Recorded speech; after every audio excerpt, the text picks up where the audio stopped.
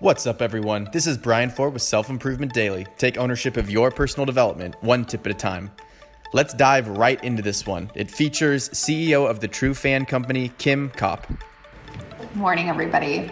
I wanted to talk today about something that I've been dealing with recently, and I'm sure all of you have as well. Maybe you just don't recognize it, which is speech tics. We all have them, do them all the time. It could be saying the word or too much, talking too quickly, or the one that I'm guilty of, using the word like entirely too much. I found a way pretty easy, pretty quick to help combat this, which is I record myself in videos just like this, presenting ideas or concepts that I'm thinking about for my business, and then I watch myself. It's painful, I know, no one likes hearing their own voice, no one likes watching themselves, but it helps me identify these speech tics, and identifying them is half the battle.